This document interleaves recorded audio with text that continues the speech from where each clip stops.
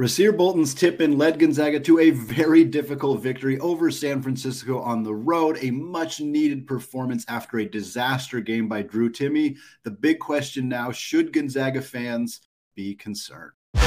You are Locked On Zags, your daily podcast on the Gonzaga Bulldogs.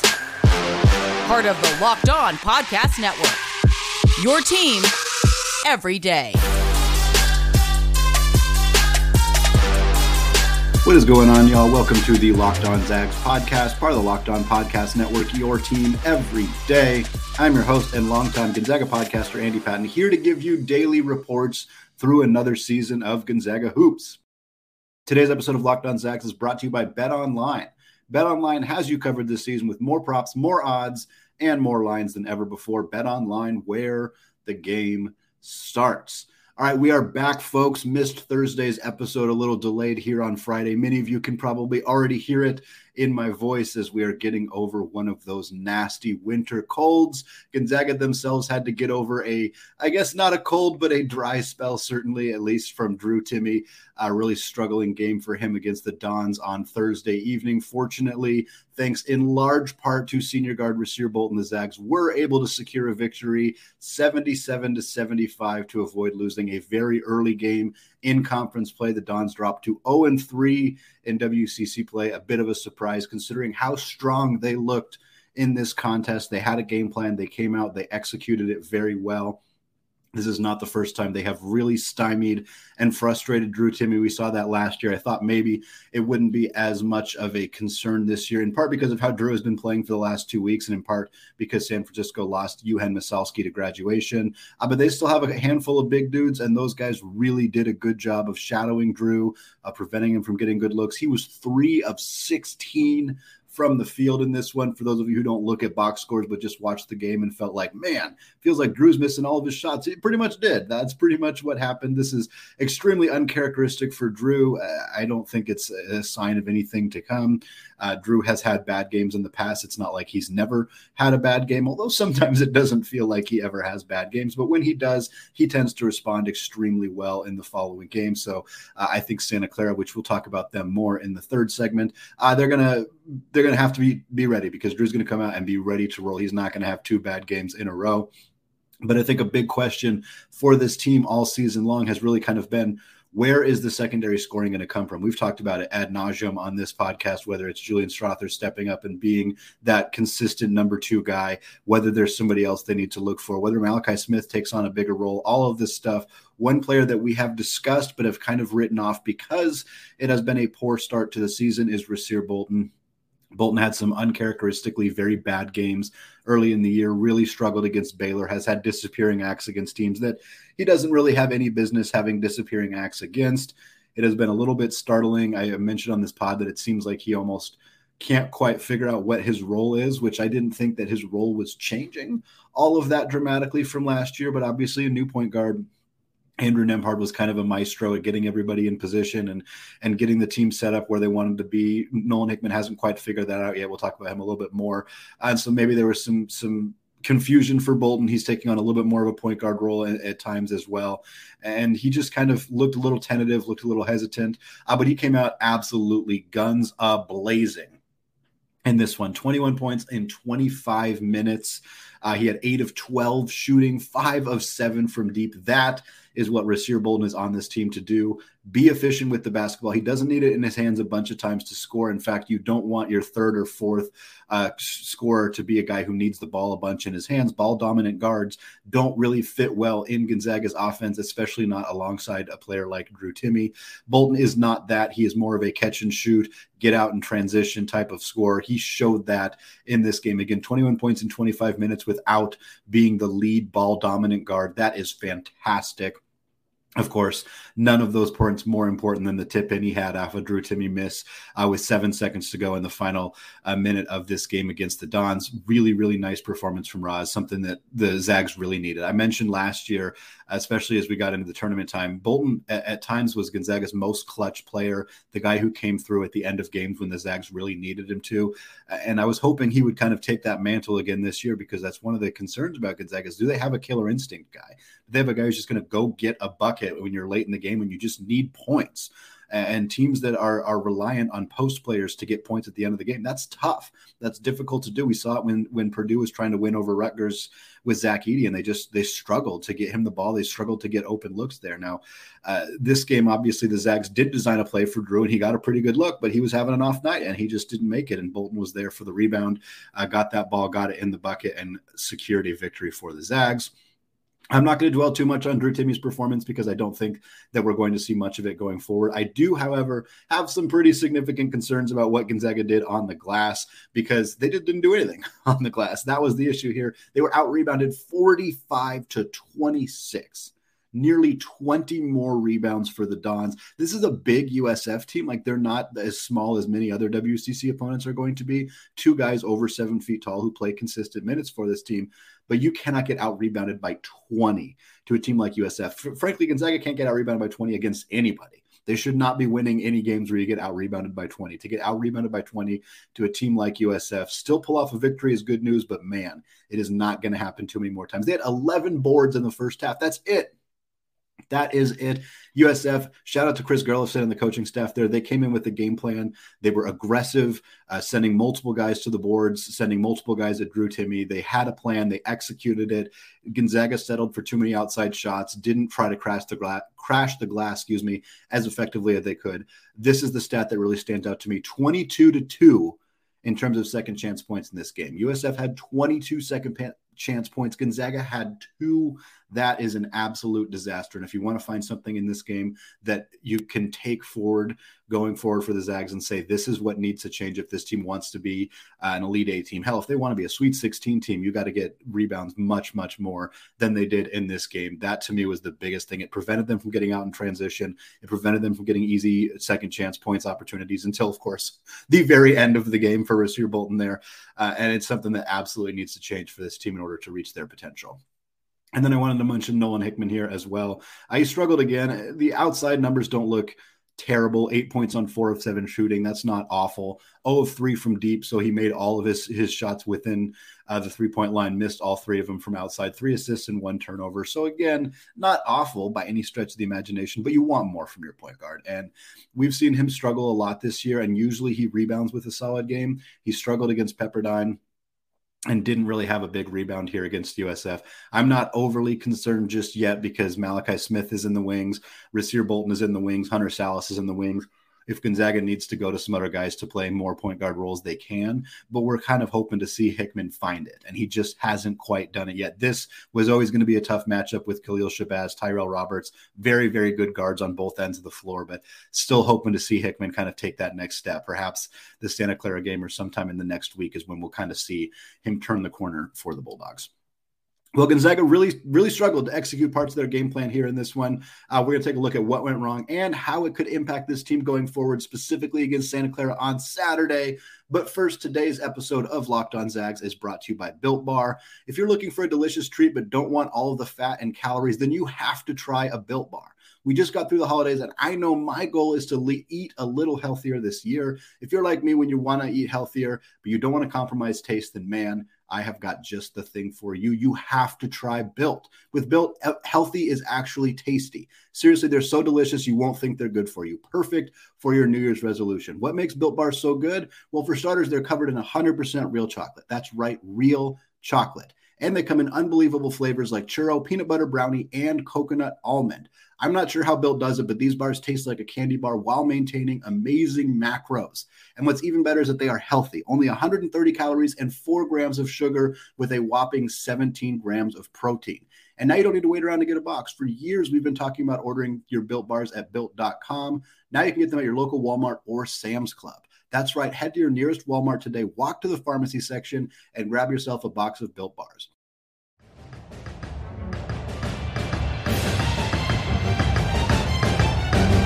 All right, segment 2, still Andy Patton, still Locked On Zags. I want to thank you all for making Locked On Zags your first listen of the day. Make sure you check out our brand new podcast, Locked On College Basketball. It is everything you need to know about college basketball in one place. You can hear from big name experts, insiders, coaches, and players. It is hosted by myself and my co-host Isaac Shade of Locked On Tar Heels. It is also available on YouTube and wherever you get podcasts. All right, we're going to look back at my 5 keys to this San Francisco game, many of them are things that we saw Gonzaga significantly struggle with. They've been things that Gonzaga in many cases has struggled with all season long.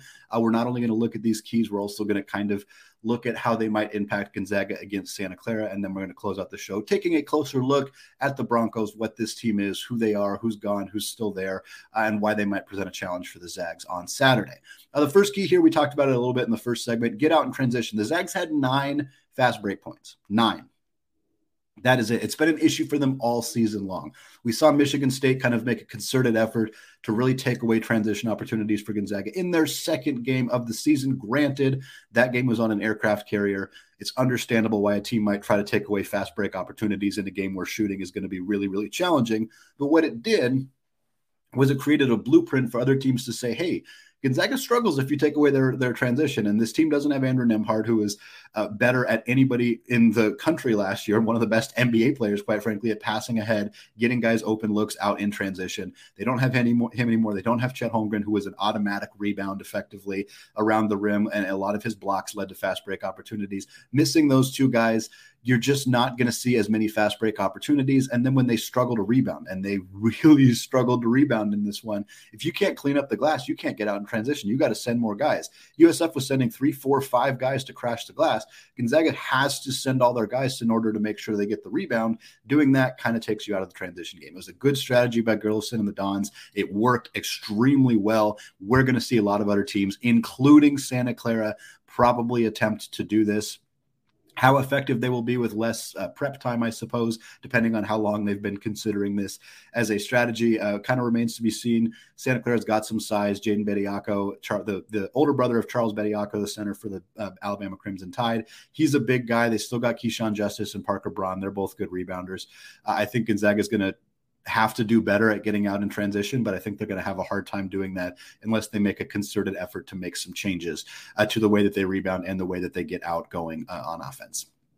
Next up, another big key throughout the season, although one that wasn't a significant problem for the Bulldogs, at least not on Thursday evening, that is taking care of the basketball. The Zags only had 6 turnovers.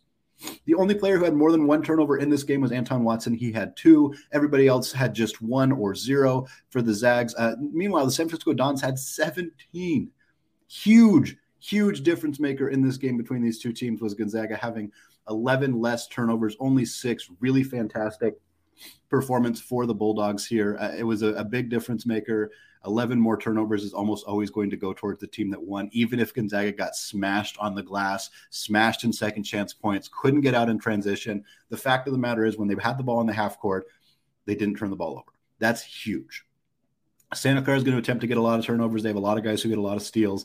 This is obviously a big part of any team's game plan against Gonzaga is how can we prevent them from getting out in transition? How can we prevent them or how can we get them to turn the basketball over more, I should say. For Gonzaga, if they can knock down those 2 things, they're going to beat everybody in the league. But the turnover issue here, in this case, wasn't an issue. They just had a lot of other problems that led to a near loss on the road at War Memorial to the Dons. Next up, a big key in this one I thought was trying to stretch the defense, prevent USF's big men from just hanging out around the basket. Part of the reason for this key was to prevent them from out-rebounding the Zags. That obviously did not work as USF had a significant rebounding advantage. And it was kind of to also give Drew Timme more room to operate down low. USF did a really good job on the defensive end of the floor here. Now, Anton Watson did take 4 threes in this game. He knocked down 2 of them. That is his best effort at attempting to stretch the defense, and it did work in this sense. When he knocks down a couple threes, you have to respect him. Ben Gregg also took 4 threes in this game, only made 1 of them. Not terrible. I don't mind that he's taken those shots. I think that they're fine shots for him to be taking, but at the end of the day, you need to be able to knock him down more consistently in order for defenses to actually step out and respect you. Drew himself 0 for 1 of deep. Not really a big factor in this game necessarily, but I want to see Gonzaga have more ability to stretch the defense in the future and kind of force defenses to really step out of their comfort zone in order to defend them. Gonzaga lets defenses stay in their comfort zone way too often. We've seen it for the huge majority of Gonzaga's games this year. And that's something that they're going to need to change, force opposing defenses to do something different because that's a big recipe for success. A next key in this game was being willing to turn to the depth early, and we just didn't see that in this one. Gonzaga got down 10 at halftime. down the vast majority of the second half, never really got an opportunity to get a lot of their depth guys in. 4 of their 5 starters played more than 33 minutes. The only one who didn't was Rasir Bolton, who interestingly had the best game of any of Gonzaga's 5 starters. Malachi Smith played 17 minutes. Hunter Salas only played 11. Part of that is because he got into foul trouble and had to sit for a huge chunk of the game early. Ben Gregg played 9 minutes, and that was it. This is another key for Gonzaga, is just being able to get more guys minutes, being able to get guys 9 and 10 like Dominic Harris, Efton Reed, getting them more minutes during the regular season, getting them opportunities to kind of show what they can do alongside the starters, alongside the second unit. Because if those guys aren't out there, we're just not getting a chance to see what they can bring. And if we're needing them in March and they haven't played consistent minutes for months, that's going to be a problem for the Zags as well. So would have liked to see more depth in this one, but understandable why they didn't, because they were down for most of the first half. You got to play your best guys when you're losing a game, and that's something that Gonzaga will hopefully not have to do as much going through conference play. And then finally, the last key here of this game was pressuring San Francisco's backcourt. Khalil Shabazz and Tyrell Roberts were awesome. Absolutely awesome in this one. They combined for 35 points, 18 and 17, respectively, for those two guys. 12 of 26 shooting for these two guys. They're not the most efficient pair of scorers in the conference by any stretch of the imagination. Shabazz is kind of a chucker, to be quite honest, but he had a really, really good game against the Bulldogs. These two guys combined to go 6 of 12 from deep. Again, I mentioned Hunter Salas' foul trouble as an issue, and I do think that was a significant part of this. He's Gonzaga's best perimeter defensive player. He's their best on-ball guard defender against 2 of the best guards in the conference. He only played 11 minutes because of foul trouble. I think Gonzaga probably should have leaned on him a little bit more. He only had 3 fouls. If he'd had 4, I guess I understand, but maybe give him some more opportunities. Of course, Bolton had his best game of the season, so you don't necessarily want to take away too many minutes from him, but I think there were some more opportunities to get Salas some minutes, maybe over Hickman, maybe even over Strother, depending on the lineups or the situation, and we just didn't see it much, and it allowed USF's backcourt duo of Shabazz and Tyrell Roberts to really go ham and have a really big game, which is exactly what USF needed in order to secure victory, which they almost did.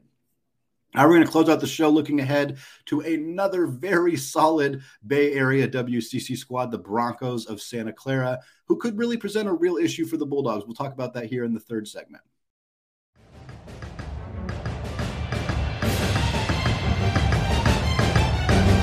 All right, segment 3, still Andy Patton, still Locked On Zags, still here talking about Gonzaga's Bay Area road trip to kick off conference play. Of course, they open with Pepperdine on the 31st. Just barely escaped from the Dons of San Francisco on Thursday. Now they head to Santa Clara to play the Broncos on Saturday, 6 p.m. This is a good Santa Clara team, and I know we said this a lot last year, and certainly Jalen Williams ended up being the 12th overall pick in the NBA draft. Now looks like a top 5 player in that class, probably going to be an all-rookie team type performer. Really fantastic glow up for him. This team lost Jalen Williams. They lost transfer guard PJ Pipes.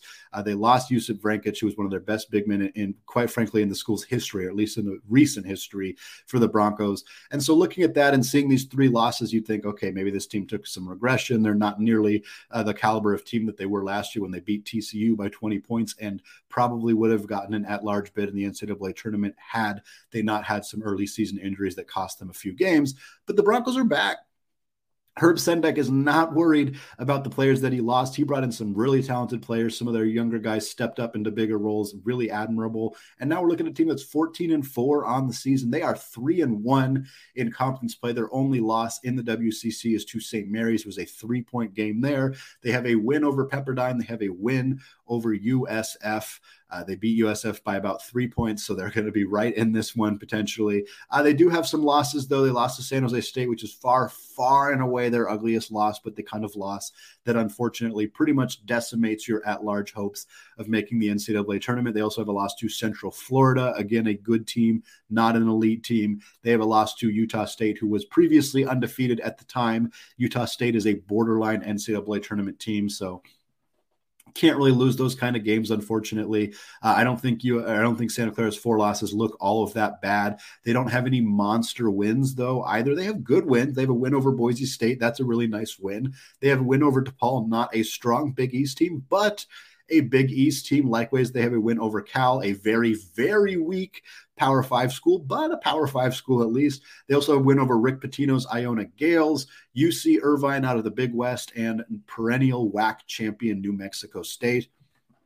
Right now, KenPom has them 90th in the country. They are adjusted offense, 80th by adjusted defense. They are 98th. So they are a fairly balanced team, slightly better offensively than they are defensively. Still top 100 in both categories, which is very, very good in the WCC. Tempo-wise, they are 65th. So not an extremely fast team, not a team that loves to get out and transition the way that like Pepperdine and a couple of other teams like Arizona in particular play this year, but still a team that likes to get out and go when they can. We'll see how that kind of translates into this game. Gonzaga tends to try to outrun as many teams as they can. The teams that have been the most effective against them this year have been the teams that have prevented that, a la San Francisco, a la Michigan State, a la Purdue, et cetera, et cetera. We have seen teams take that away from them and really kind of stop them. Pepperdine attempted to run with Gonzaga, and they got their bell rung. I suspect Sendek and Santa Clara are going to try the opposite strategy of slowing the Zags down, even if it means they have to play a little outside of their comfort zone. But we will see what that ends up looking like. Santa Clara is averaging about 74 points per game, and they are a good outside shooting team. I think that's a big key for how this game is potentially going to go on Saturday. 35% from deep. Not particularly efficient otherwise, only 43% from the field in general. The big player to keep an eye on, the name that you will hear a whole bunch of times called throughout this game, is transfer guard Brandon Podziemski. He transferred out of Illinois. He barely played for the Illini. It was kind of a relatively unheralded transfer. He didn't play a ton there. He was a highly regarded prospect. But I think that kind of people sort of dismissed this one and like, oh, well, I guess we'll see what happens. He's been a revelation. He has been a revelation for the Broncos. He's averaging a shade under 19 points per game. He's averaging 8.5 rebounds, 3.5 assists, and a little over 2 steals per game. Like I said, if you played in a WCC fantasy basketball league, I mentioned Khalil Shabazz last time as being a top pick. So would Brandon Podziemski. He does a little bit of everything. He's a good scorer, a good rebounder, a good passer, good defensively, shooting just under 40% from deep. He can light it up. He can score multiple different ways. He crashes the glass. He is going to be an absolute load for the Zags to try to handle. Really, really nice get via the transfer portal for Herb Sendek and the Broncos. Another player that really deserves some love is Carlos Stewart. Carlos Stewart is a sophomore at Santa Clara, and you are forgiven if you don't remember him last year. Only played a handful of minutes per game, averaged about 5 points in a reserve role behind PJ Pipes, behind Jalen Williams to an extent. Now he steps into a much bigger role with those guys out the door, and he has looked fantastic. 15 points a game, 2.5 boards, 2 assists, 1.3 steals, and he is a knockdown shooter, 42% from deep. Between him and Podziemski, there's going to be a lot of shooting, a lot of outside shots. They space the defense well. They can get to the rim. Good creative players, good scorers, good at distributing the basketball as well. Those two guys are going to be a problem for the Zags. Hunter Sallis is going to need to have a big game out on the wing. They're going to need to not bite on those dumb pump fakes like they've been doing, not get gashed in the pick and roll. They have to be disciplined, high-level defensive team because this team can score a lot of points just with those two guys alone. Now, a good team doesn't just have 2 good players. Santa Clara has a lot of good depth from last year's team all returning. I want to highlight 3 players in particular who have been a big part of what Santa Clara has done for the last few years, who are all back in action doing good work this season. Number 1 is Keyshawn Justice. I mentioned him a little bit earlier. Justice is a knockdown outside shooter. I think it was like 44% last year as a 6'8" forward. Really rare to see guys do that in the WCC. He has been that guy. So far this year, the shooting's down a little bit, but he's still averaging 12 points per game, still shooting about 35% from deep. Parker Braun, it feels like he's been at Santa Clara for a really long time. He's averaging 8.5 points and 6.3 rebounds as kind of a reserve big for the Broncos. And then, of course, I mentioned him already, the older brother of Charles Bediako out of Alabama. That is Jaden Bediako. Bediako's averaging 7 points and 6 rebounds per game.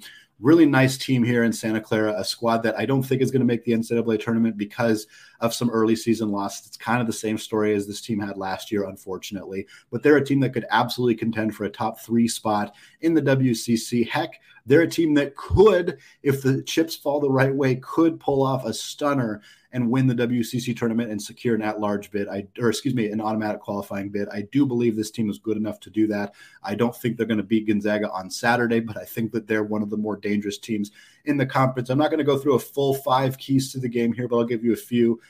Drew's not going to struggle twice. He's not going to struggle twice in a row. It's very, very rare for that to happen. True road game, that crowd is going to be popping. They're going to be talking all kinds of crap to Drew throughout this game, and I think he's going to go out and dominate.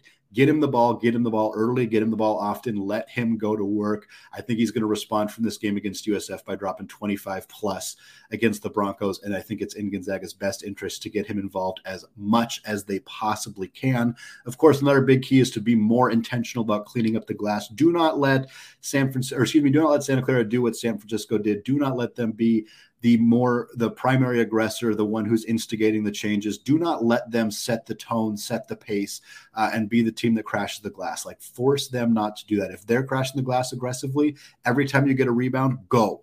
Get out in transition. Make them pay for not getting guys back on defense. You do that 2 or 3 times in a row, Rasir Bolton, Hunter Salas, etc., has an easy lay-in because Gonzaga got the ball out in transition, they're going to back off. They're going to stop doing that because they can't just afford to get gashed in the transition game the way that they would if Gonzaga were able to do that. I know that they don't have the personnel to do that as easily as they did last year with Chet Holmgren and Andrew Nembhard, but it is critical in my mind that Gonzaga makes Santa Clara pay every time they aggressively crash the offensive boards. Get out in transition, go get a bucket that way, make them pay. I think another key here is really what Gonzaga gets out of Hunter Salas. I thought Mark Few was a bit too tentative, a bit too conservative the way that he played his minutes last game. He only played 11 minutes, like we said, in a game where Gonzaga was playing really, really good guards who were having really, really good games, and they didn't bring their best perimeter defensive player out into the game for as much as they could have. Hopefully Salas can avoid getting in foul trouble in this game. Obviously, that's a part of it here. Some of the blame does fall on him. You can't pick up early fouls. It makes things a lot more challenging when you do that. But if Salas can come out, play a good game, keep Brandon Podzinski in front of him, keep Carlos Stewart in front of him, make those guys shoot over him, make those guys shoot tough shots. They still might knock some of them down, but I think if Salas can play really, really good defense, play 25 minutes a game, make life hell for those guys as much as he possibly can out on the perimeter, I think that really helps Gonzaga lead to a victory. So we got a really fun game coming up on Saturday. I'm really excited about it. We're going to talk a lot more about this game next Monday. I know many of you submitted Andy Locks. For those of you who don't know what Andy Locks is, it is a hot take segment that we do periodically where you submit a hot take to me. I grade it too hot, too cold, or just right, a la Goldilocks, hence the name. Many of you did submit those to me ahead of Thursday's show. I did not record a show on Thursday. I will get those into an episode next week. If you have a hot take about this team that you want to submit, feel free to reach out to me on Twitter, Andy Patton CBB, or email me, andypatton013@gmail.com. We'll talk a lot more about that stuff next week. For now, though, that is going to do it for me today. All right here, of course, on the Locked On Zags podcast. Go subscribe if you haven't already. Go find us on YouTube. Hit that subscribe button. It is very much appreciated. I also appreciate all of you who have made Locked On Zags your first listen of the day. For your second listen today, check out the Locked On College Basketball podcast. Again, it's myself. It's Isaac Shade, 5 days a week. All things college hoops. We talk Zags. We talk every other team. We're talking top fives. We're interviewing players. We're interviewing coaches.